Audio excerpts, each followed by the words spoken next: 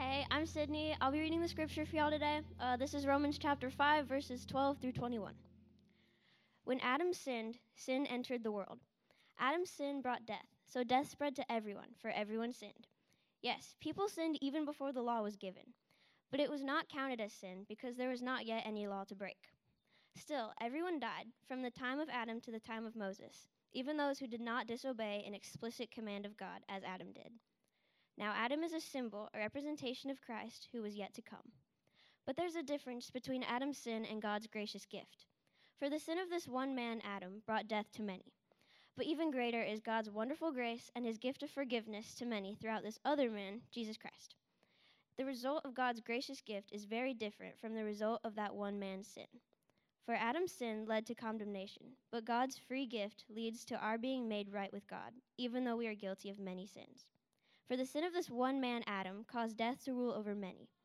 But even greater is God's wonderful grace and his gift of righteousness. For all who receive it live in triumph over sin and death through this one man, Jesus Christ.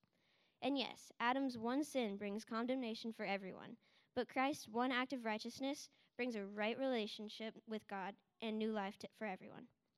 Because one person disobeyed God, many became sinners. But because one other person obeyed God, many will be made righteous. God's law was given so that all people could see how sinful they were.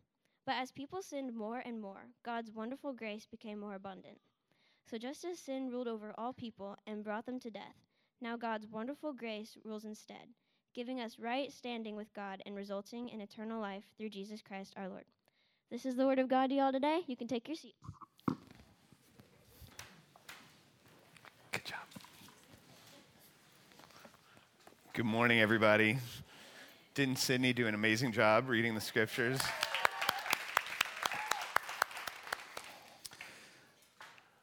How many people have seen the movie Saving Private Ryan? Anybody out there? Oh, yeah, a good amount. It's one of my favorite movies. I'll give a short synopsis for those who haven't seen it. It's a movie about a guy named Captain John Miller, who's a former teacher before World War II, and he's with the Ranger Regiment, and he goes on this mission to find a private named James Ryan, whose only brothers have been killed in combat. And after finding Private Ryan, Captain Miller ultimately ends up sacrificing his life for Ryan's. There's a scene kind of at the end of the movie, a really poignant, violent, difficult scene where Captain Miller has to make a decision whether to preserve his own life or to stand in the gap between Private Ryan and the enemy force, and he chooses to sacrifice his own life. But maybe the most poignant scene in the movie is at the end when an elderly James Ryan is seen kneeling and weeping at Captain Miller's grave at the Veterans Cemetery at Normandy. And he realizes in that moment that Captain Miller's sacrifice allowed him to live and to receive the gifts of children and grandchildren who were standing behind him. And I think about that movie, and I think about what makes that such a powerful story. I mean, sure, the cinematography is amazing. Sure, the historical event is a critical event in Western civilization. But the truth is that this is really a story of heroism and sacrifice and of love for one person for another, to the extent that one would give his life up for someone. Can you think about a story like that you love? There are all kinds of stories of heroism and sacrifice like that. Beauty and the Beast, A Tale of Two Cities, even Harry Potter ultimately is a story of heroism and sacrifice. And so the truth is that, many of these stories that we read growing up are similar in that they involve a hero who must sacrifice and overcome evil for the good of others and face many dangers along the way, but ultimately, in the end, they prevail and secure good. The truth is that these stories are echoes of a much larger story, and it's a story that all of our hearts ultimately long for. You see, we all come into this world searching for a story that will make sense of our own story. And we've been talking about that the last several weeks, and I've been encouraging us to read Romans in that way. Not to read it so much as a theological treatise, a set of doctrines, but instead to view it through the lens of story. That this reality that we're all trying to live out our smaller stories and we're all searching for a bigger story to make sense of our own lives. And so we're back in that again this week as well. Psychologist Kurt Thompson said it this way: we all come into this world looking for someone who is looking for us. And that is the ultimate true story of the world. And so please turn in your scriptures with me this morning. If you have a copy of the scriptures, I just, as always, want to encourage you to go there in God's word. And we're going to whet your appetite for what is in here today. I'm not going to be able to cover absolutely everything that's contained in this passage today, but I want to encourage you, if what you hear this morning does something in your heart, pay attention to that. And this week, maybe, don't leave your Bible like in the car. I've done that. How many people have done that? I've done that. I'm the pastor. You leave your Bible in the car and you're like, uh-oh, you come next week and there it is. Instead, take it with you and at least some point during the week, open it back up and see what God is speaking to you about what we talk about today. All right, so we're gonna begin in Romans chapter 5, the verses that Sydney read, beginning in verse 12. And what we see is in verses 12 through 14, we see the story of Adam. And what Paul is going to unpack in this entire passage is really two stories of the world. That there's first the story of Adam, and then secondly, there's the story of Jesus. And we're going to be in both of those stories today. And I want you to pay attention to where you're finding significance and grounding for your story in your life. So the story of Adam, verses 12 through 14. The reality is that all of us are living out of one of these two stories. Now, Adam, it's interesting, in the Hebrew means human. And so the story of Adam is literally, in the Hebrew, the story of humanity. It's the story of human beings. And so if you're a human being, this is your story.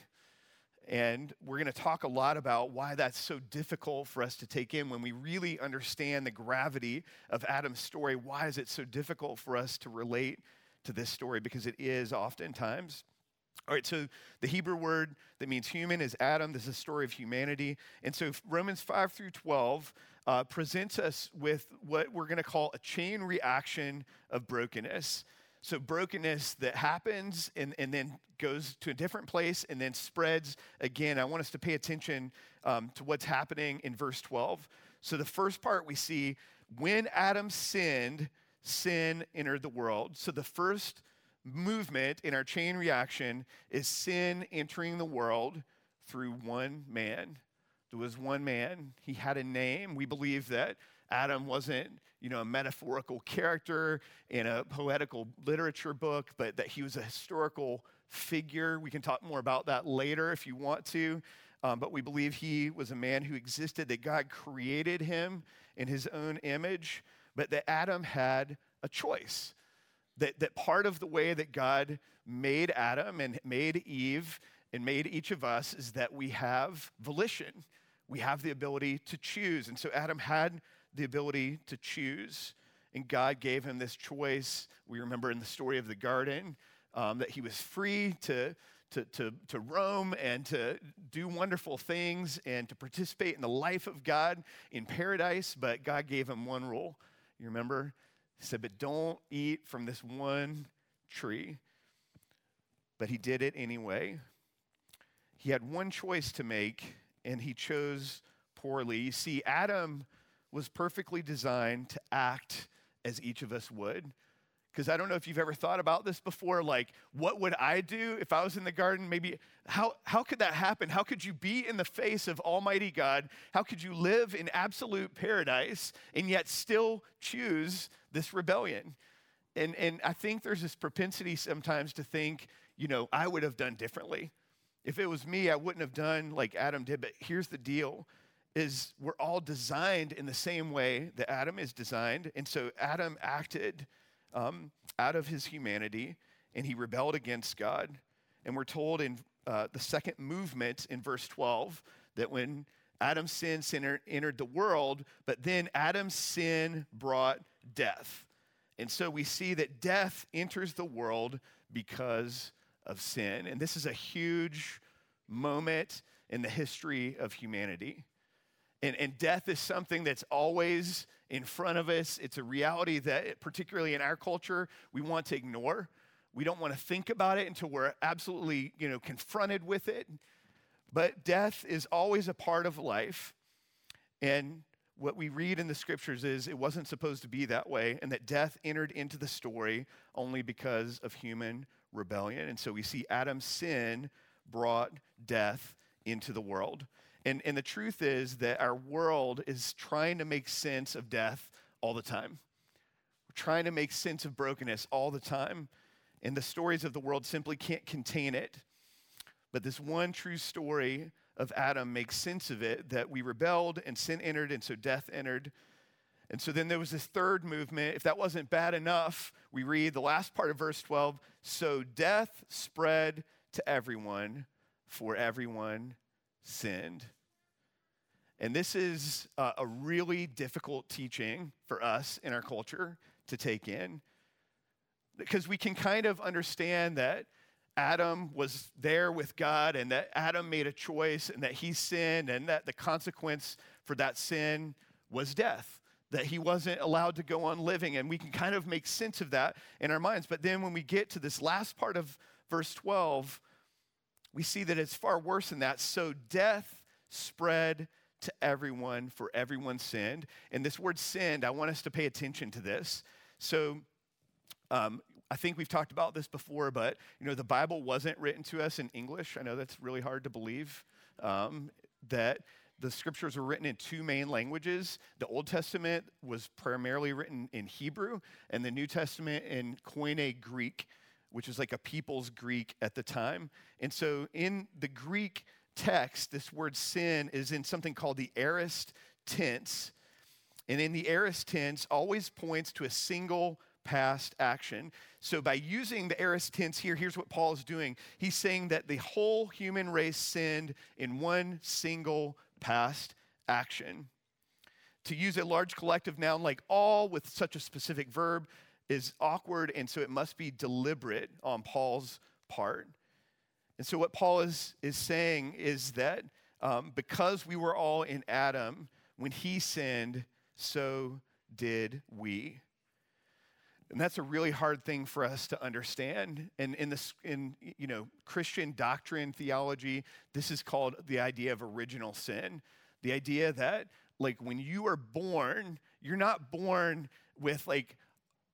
without sin. You're born into a world of sin. You're born with the propensity to sin. Now, how many people have raised small children? Raise your hand. How many people have been a small child at some point? We all are in that boat. If you've raised a small child, and some of you are in the process of raising a child, what do you know? Do you have to teach your child to be rebellious? No. Do you have to teach your child to be selfish?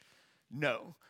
We're all born with this bent to rebellion, to not doing the right thing. We're all bent with this kind of part of us. It's a posture of wanting things to be done our way all the time, because in our world we want to be the center of the universe. At the center of this rebellion is ultimately a shame story. We talked about this last week. Shame is a really important thing for us to understand, because this starts to get at the application of how all this works out in our life. Is that because we're sinful, because death is spread, because death spread to everyone for everyone's sin, that also means that the human experience is shaped by something called shame. And we go back to the beginning of the story, and if you want a picture of shame, it was right at that moment when Adam and Eve rebelled against God, did the thing that he's told them not to do, and what did they do? They went and they hid. And we keep coming back to that moment because it's such a powerful moment in the history of humanity. And when they hid, we're told that they realized they were naked and they were ashamed. And this word shame means that not just that I did wrong, that's guilt, is that I did something wrong, but instead I am wrong, that I'm fundamentally flawed.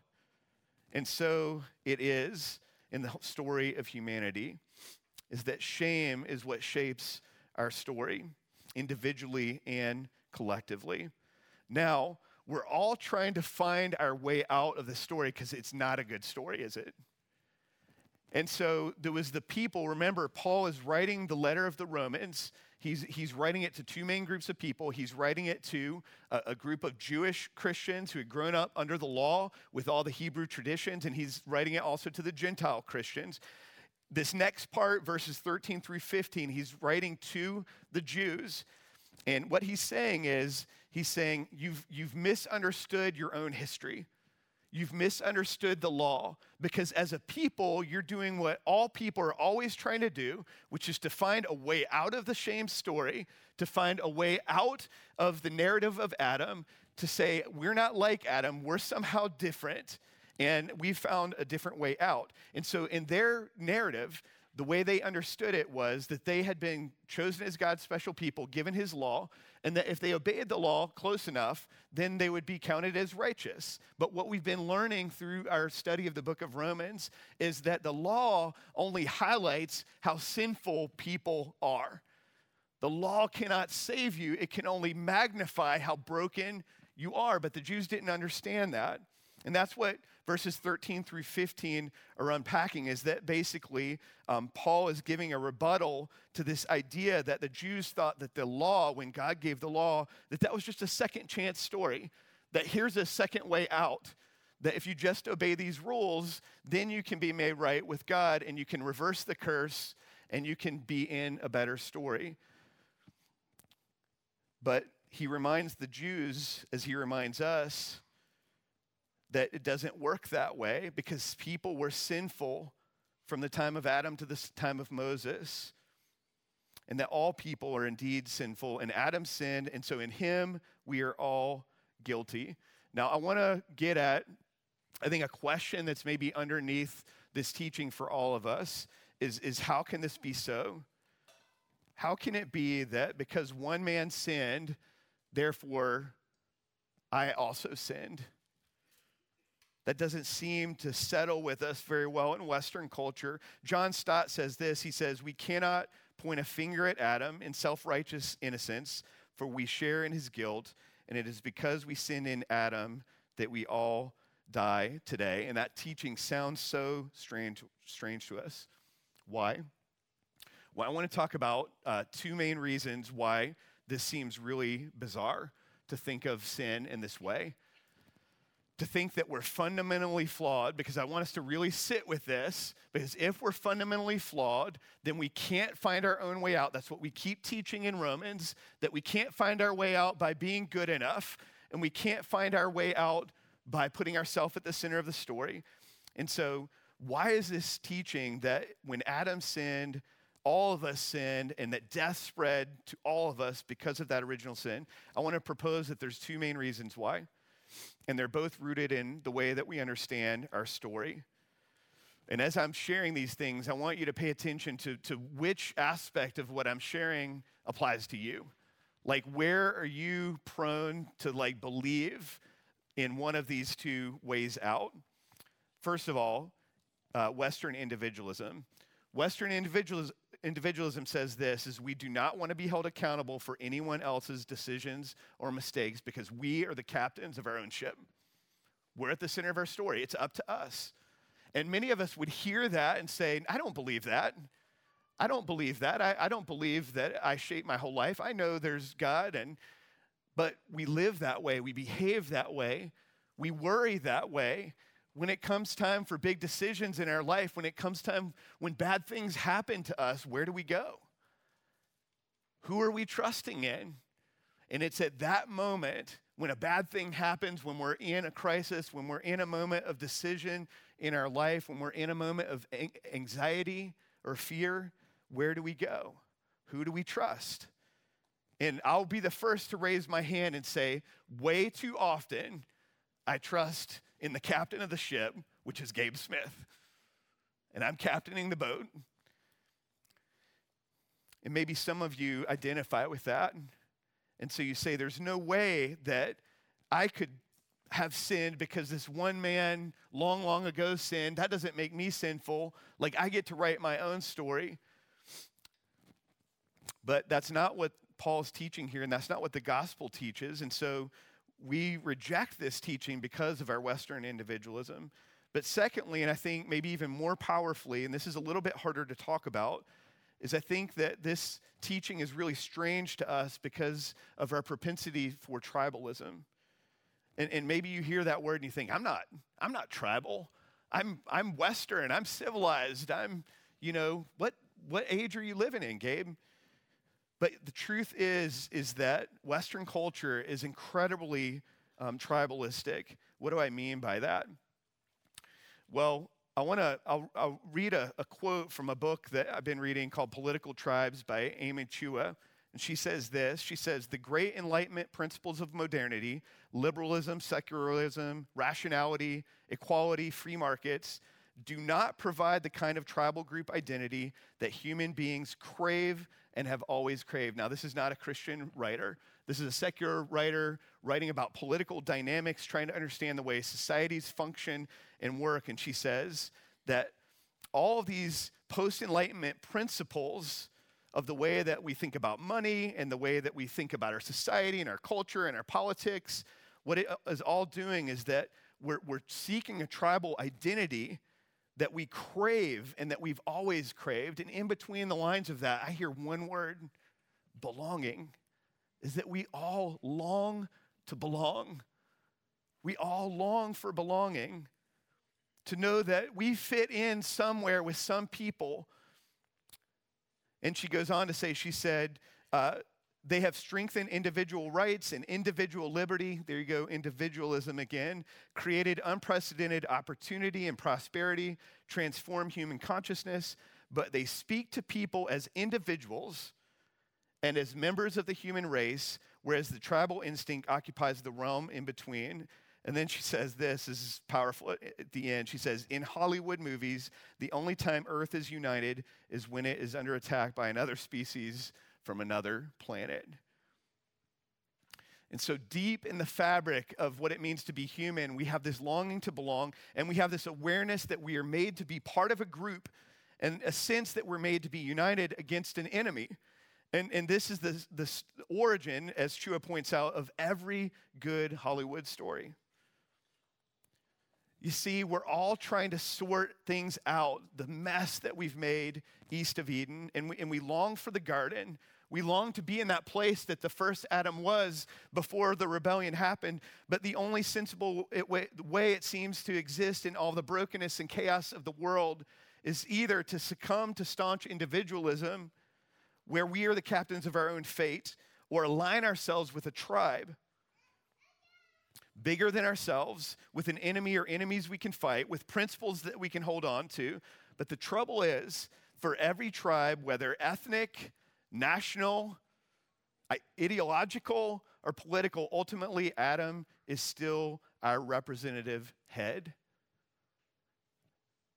And this is where the rubber meets the road, friends. Where are you trying to belong? Where are you getting your sense of who you are? Paul's speaking to the Jews and he's saying, look, guys, you're trying to find your identity in this little tribe about following the law, but all along the way, that was just pointing to a bigger story. That was just pointing to a more profound reality, because the truth is that we need a story that's bigger than our individual stories, and we need a story bigger than our tribal stories. And guys, this is what it means to be the church. This is literally what the gathering is on Sunday morning. That when we gather, it's not to hear sermons. It's not just to sing songs. You've heard me say it's to stage a protest against the world. Is that in part of what we're saying is we reject the tribalism of the world. We reject that our identities are primarily found in our ethnicities or our nationalities or in our ideologies, but instead we're proclaiming one true story of the world, that supersedes all of these smaller stories and swallows up our individual stories. But you see, in all those smaller stories, hear me, you're still being represented by Adam, a man. All of those are stories of mankind. And so what we need is a new story with a new representative who can ultimately fulfill our need to belong and make sense of our broken lives. Hear this, that the truth is, it's good news that God deals with us through our representative, Adam, because what that means in the realm of story and why that's such good and liberating news is because he also represents us with a second Adam. That there was a second Adam who came, and this is the story of Jesus' life. And this is the second story, and Paul talks about this in the next part of our passage in verses 15 through 21. And I'm just going to read this slowly because we don't need to preach a lot on it. We just need to take it in, that this is the true story of the world. That if because of Adam's disobedience, we are disobedient too, then there was once one other man, a perfectly obedient man, a second Adam, and he would be our salvation. So receive God's word to you as you hear this second story, the ultimate story of the world. Verse 15, but there's a great difference between Adam's sin and God's gracious gift. For the sin of this one man, Adam, brought death to many, but even greater is God's wonderful grace and his gift of forgiveness to many through this other man, Jesus Christ. And the result of God's gracious gift is very different from the result of that one man's sin. For Adam's sin led to condemnation, but God's free gift leads to our being made right with God, even though we were guilty of many sins. And I'll just sit there for a second. Adam's sin led to condemnation. When he sinned, you sinned, we all sinned. We're all separated from the presence of the living God. But God's free gift, not your own goodness, not your own decision making, but God's free gift that you just have to receive to being made right with God, even though we were guilty of many sins. For the sin of this one man, Adam, caused death to rule over many, but even greater, and pay attention to that word, even greater. Think about that for a minute. The power that one man disobeyed, one man rebelled, and death spread out through all the creation. But even greater than that power is God's wonderful grace and his gift of righteousness, of being made right. For all who receive it will live in triumph over sin and death through this one man, Jesus Christ. Friends, that is the power of the gospel. It's the power of the true story of the world. It's the story that we're all longing for in our lives. And as the church, we gather to proclaim it and to say, we reject these stories of the world. We reject individualism, that we are the captains of our own fate. We reject all these tribes that we can affiliate ourselves with and find political identity and ethnic identity and all these identities. And instead, we receive this even greater gift of God's wonderful grace and his righteousness. Yes, Adam's one sin brings condemnation for everyone, but Christ's one act of righteousness brings a right relationship with God and a new life for everyone. Do you see the power of being represented? That we were all represented by Adam and felt the effects of that. But now, when we receive the free gift of Jesus and his story, that what we're invited into is a right relationship with God. That's not tomorrow when you get your act together. That's not when you do a bunch of good things and make a bunch of different choices. That's today. If you receive his free gift, then what you're granted instantaneously is right relationship with God. Because one person disobeyed God, many became sinners, but because one other person obeyed God, many will be made righteous. Amen? You see, the story of Jesus is the one true story of the world. And what it does is it has the power to overwhelm the story of Adam and all of its terrible and tragic effects upon us. The story of Adam and Jesus flows from a single act that both committed, whose influence extend to all they now represent. And so here's the question for you. Who's representing you? Because it's a bad day if you're representing yourself. And it's a bad day if you're looking to a broken group of other human beings to represent you. But what a beautiful and glorious day when you invite the King Jesus to be your representative. You see, the story of Jesus is the second chance story. It's the story that God invites us all into and to live out of. Verse 17, so we must now receive the gift of righteousness to be represented by Christ in his story. And here's what I want to do, guys, as we're going to close a little differently this morning. The band's coming up, and I'm going to invite our prayer team to be at different places here. And I don't believe that the high point of our worship should be preaching. I think the high point of our worship should be our response to God's revelation. That we're here for God to reveal himself to us.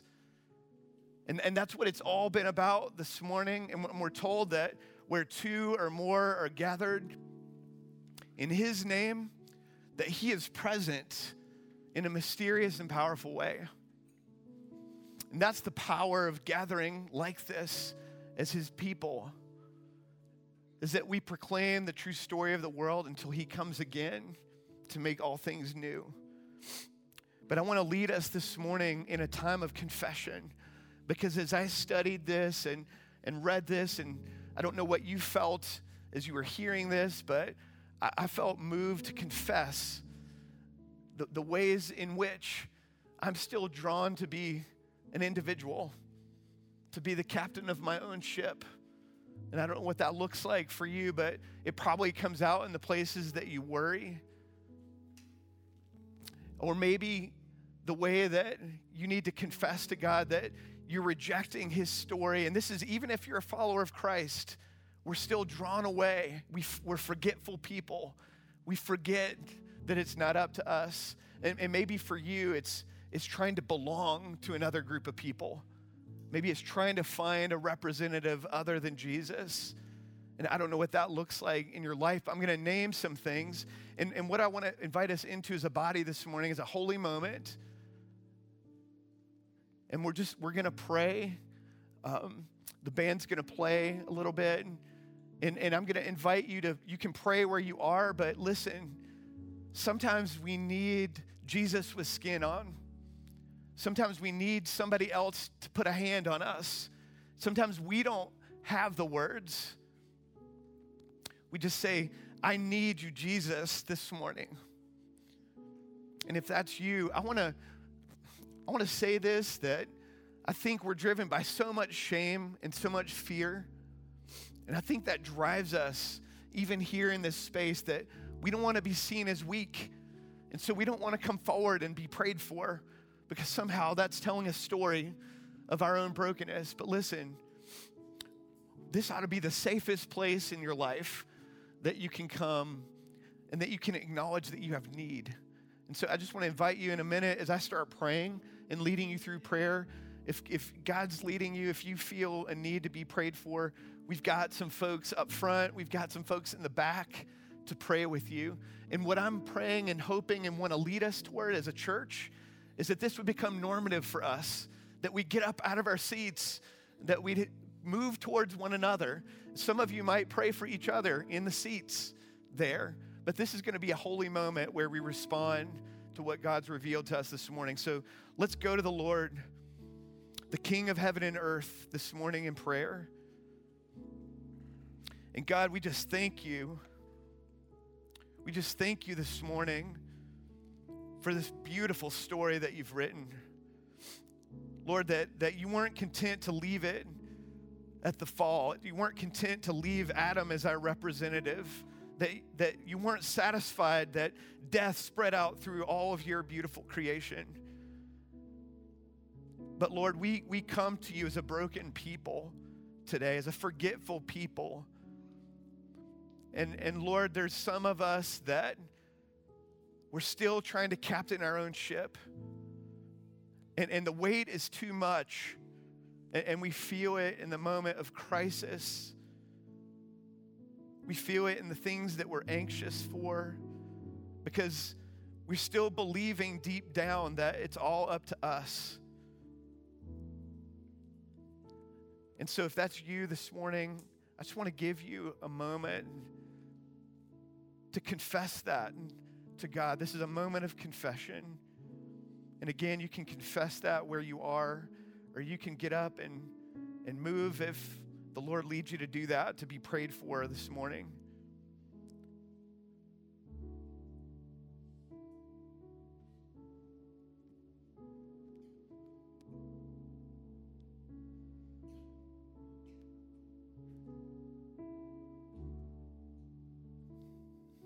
And if you're confessing the sin of individualism right now, you might pray something like this: Lord, I confess that I think life is still all up to me. I confess that I'm still trying to be in charge. And Lord, I'm so lonely, so distant. My life feels heavy. And I don't know all the ways out, but this morning I just confess to you that I'm still trying to be in charge of my life.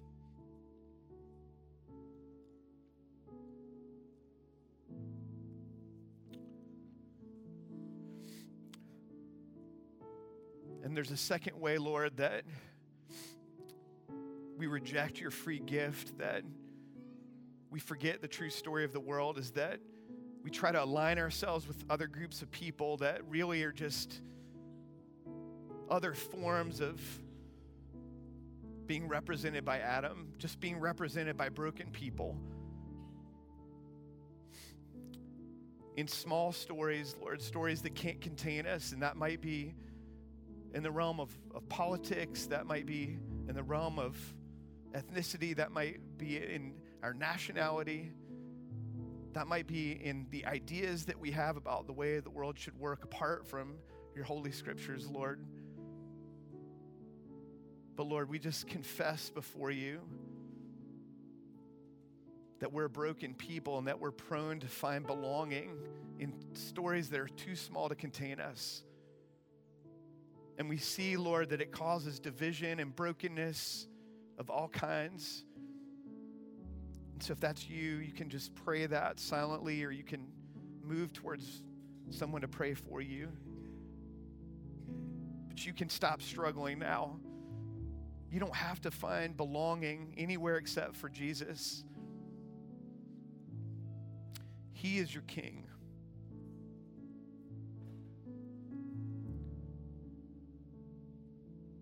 Some of you younger people might be struggling with that at school, trying to belong to a group of people, trying to be seen in a certain way.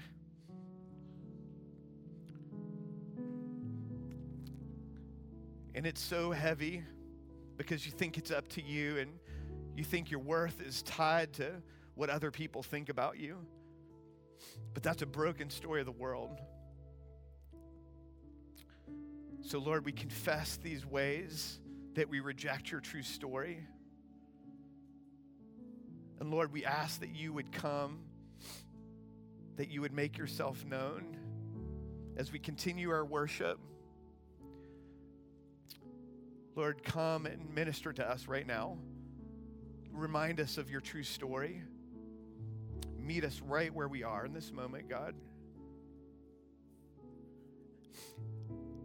And I'll invite you to stand, and the worship team's going to play our final song, and I'm going to invite our prayer team to stay where they are. And maybe you weren't comfortable getting up, during that time, but I want to invite you as we're singing to feel free to move about the room. Feel free to move towards someone. You don't have to walk alone. You don't have to live in a small story. You're invited to the biggest story possible. Amen. Amen.